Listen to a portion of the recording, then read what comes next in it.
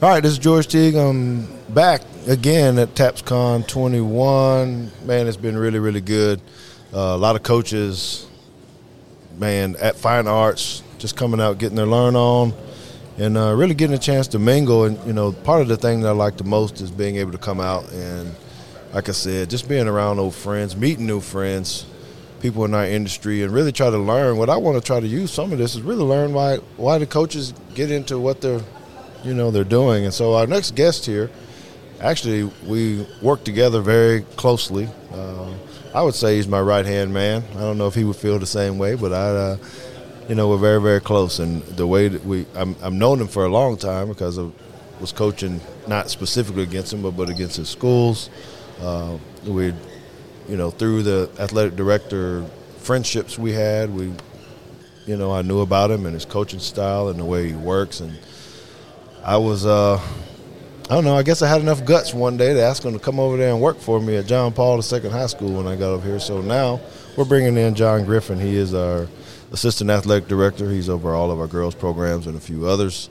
Does a lot of different things at our school. He's our head girls basketball coach. So we wanted to welcome him in now. And I really wanted to talk to him because I haven't asked him this really on how he actually went down the coaching route. What did you know you always wanted to be a coach, or how did it happen? That's a good question. Wow, it was many years ago. I was still trying to think I was going to play some semi-pro basketball, and I should go to these various gyms and play pickup and whatnot. And there was a lady that was also, they were playing in an adjacent court, and when we always had downtime, we just talk and kind of just talk about whatever various things. And come to find out, she was the athletic director at St. Luke's Catholic School in Irvin. And she had asked me, she said, "You ever thought about coaching? I mean, I need a middle school coach." And I was like, I kind of laughed at her. Nah, that's not me. And so one thing led to another, and a couple weeks later, she kind of hit me up again and was like, "I was serious about that offer. I mean, I really need a coach badly, and I think I watch you on the court, and you're always kind of dictating and directing people, and, you kind of know what you're doing, and I think you'll do good." And so I kind of thought about it, and long story short, I ended up being the 7th and 8th grade boys basketball coach at St. Luke's, and that's where it all started. And next thing you know, here, some 30 years later, I'm still getting after it. Just years. So how have you been in TAPPS? Tell us what has that journey been like? Have you been in private school or have you been in public school? It's all private. From there, I actually ended up getting a full-time job there. And Steve Guerrero had just got the Bishop Dunn gig, and I played against his schools, and I got a good friendship going, and he got the head AD job at Bishop Dunn, and I was the first person he called. He said, "I'd love to have you over here," and that's when I actually got into the high school ranks, and then it's been nothing but that. But yeah, all private school. Well, tell us about the transition from going from a boys' sport to girls. How that happened? I don't know what that difference is, but good Lord, it's different. But I've been doing it so long now, I'm kind of used to it. But in the beginning, with a boy you can say whatever, and it's not a big deal. With a girl, you say that, she may start crying. And so you got to be you got to learn your player. You definitely got to learn your players, because I had girls that they want that hardcore coaching, and you got others that just have lack of confidence, and so you got to really build them up in order to keep them being able to give you everything they have. So you almost have to know each person and coach them almost differently in a sense. Mm-hmm. Sometimes with that, the other girls see it, and you're really nice to her, and I'm like, listen, you don't understand. I gotta be, otherwise we're gonna lose her and we won't have what she can give us. I said, so don't look at that as I'm showing favoritism. It's just I gotta coach everybody in sort of a different way. I mean, everybody still follows all the standards, but I just can't coach everybody the same. Like boys, you just coach them and they'll either get it or they don't. With girls, if you want to get the maximum potential out of them, you almost got to know them individually and know how to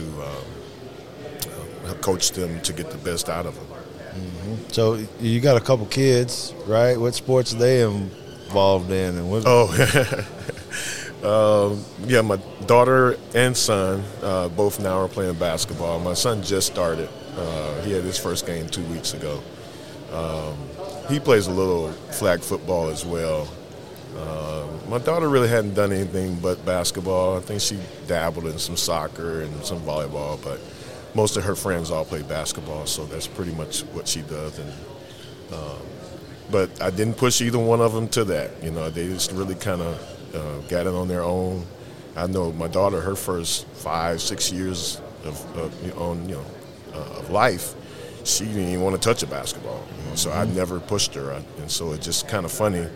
We enrolled her into a school in our new neighborhood we had moved into, and the first girl she ran into asked her to play basketball, and she came home one day and like, I want to play basketball. And I about fall out of the chair because I'm like, whoa, why now? I mean, all these years you've been in the gym, you ain't never. So it's just kind of cool how she really kind of picked up on it, and now I'm starting to see her go through the ranks of the stuff I've been watching for many years as far as my coaching profession. So I guess it's kind of cool to see her kind of come up through the PSAs and starting now to play a little club, and I'm sure travel ball will be next, and it's going to be a nightmare. But well, this, I have to bring this up just because we do it all the time, but you want to make a prediction on this Alabama-Miami game in September? So John claims to be all things Miami to you, the Dolphins, but he's confused because he lived in Milwaukee, but he's from Mississippi. I don't know what's going on. So can you kind of how you become a U fan, man? First of all, how did that happen? Well, just because you went and got your master's there, and that's when you. No. I actually I have an uncle, and growing up, he was he's just one of my favorite uncles, and so we went down and visited him in Miami. And I just remember as a little kid, I was like, man, this is awesome, because coming from Milwaukee, we got Lake Michigan right there, but, just to see the ocean and all the palm trees and everything, I just was in love. And so he knew that, and so he would always, so my first outfit was a Miami Dolphins outfit as a little kid. And so I think I still had the picture. I was a little 6-7-year-old with a full Miami Dolphins helmet and everything on. And so from then, I just really just kind of followed them for some reason. I still like the Packers and the Bucks and all that, but I just was like a closet, Miami Dolphins fan. And so from there, it just kind of escalated. And I went down there and visited a couple of times. And as I got older, and then one of my dreams was to go to the University of Miami. I guess because of that fascination I had. They let anybody in, so you could have went. But anyway, I don't know about that. That's it. So that's really how it just kind of evolved from there. And then when the Heat, came about, I became a Heat fan, and of course, like I said, then I started following University of Miami, and then that's when they started to, wreck shop back in the '80s and winning all these national championships and. And nobody else, no Alabamas was around, anything like that. Just been following them ever since. And did y'all just hear what he said? That Alabama wasn't around? I think he had lost it. We didn't know anything about no Alabama in the '80s, and they had dropped off when Bear Bryant left. Okay, so you want to make a prediction on this game? I think it's September the 4th in Atlanta. So it's neutral site. It should be well attended and packed. So just give us the. I mean, I'm diehard. I'm going with the U. By how many? Like by 1, by 2, by 3. I mean, give us your best analytical piece. You know, I know what you're saying. Like, I'm going to pick Alabama. You're going to pick the Hurricanes, but I think it might think it's close. I think it might be one of those epic games like back when Texas played USC for the national championship, and Vince Young took over. I think De'Aaron King will kind of bring us back, and then you go march in the end zone, you know, and win like 28-23 or something like that. So do you think will you be open to coming back on the podcast the day after? Special episode. I might be busy. No, I'll make sure. I'll let you off that day or whatever. I might be busy. I think I got a colonoscopy. We'll find a spot. We'll find a spot for us to have a follow-up coming up. All right. Well, last thing before I let you get out of here. I know you got to get to a session here in a minute. Your basketball history is outstanding, tremendous. So, did you hit? And I'm sorry, I should know this, but the 300 win mark? No. I hit 200 actually. I didn't even know it. I hit 200 the last win against Ursuline. Yeah.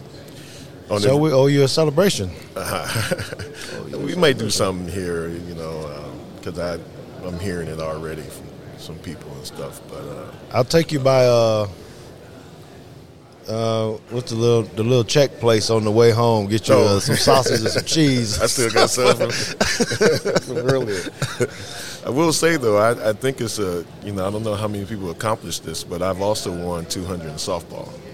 Oh, that's big. Yeah, because I did softball for many years when I kind of stepped away from basketball, and so from Bishop Dunn to Parrish, I hit 200 wins in softball. Oh, that's and so I actually didn't start basketball until 2013, and so from 2013 to now 2021 to get to 200 wins in another sport, I think it's. I just kind of look back, kind of like, wow, man, it was a lot of 20 and 30 million seasons, that, I was very fortunate to have some great talent around and some great assistant coaches, and, I've been very fortunate in both sides of it, so it's been a lot of fun. Then, I look back now at kind of what you was asking me from the beginning, how I got into coaching, and then here we are here, and to have all these accomplishments, and a state title to boot, and now assistant coach at the softball state championship. That's right. So it's been a whirlwind for sure. I look back on those days, as a little kid, and watching basketball growing up. I always loved basketball, and to know that sport got me where I am here, it's kind of mind-boggling when you really think about the whole overall picture of that and how all that stuff kind of started. Well, I want to say congratulations to you. That is a tremendous feat, having a couple hundred wins in a couple sports. Just reminds us the type of coaches we have at John Paul. We look forward to bigger and better things. So, John, I do appreciate it very much. You are the man, and I look forward to continuing to build John Paul the way that we have. So thank you, and I appreciate it. I'll see you in a little bit, brother. It's all about the you. Oh, gosh. Roll time.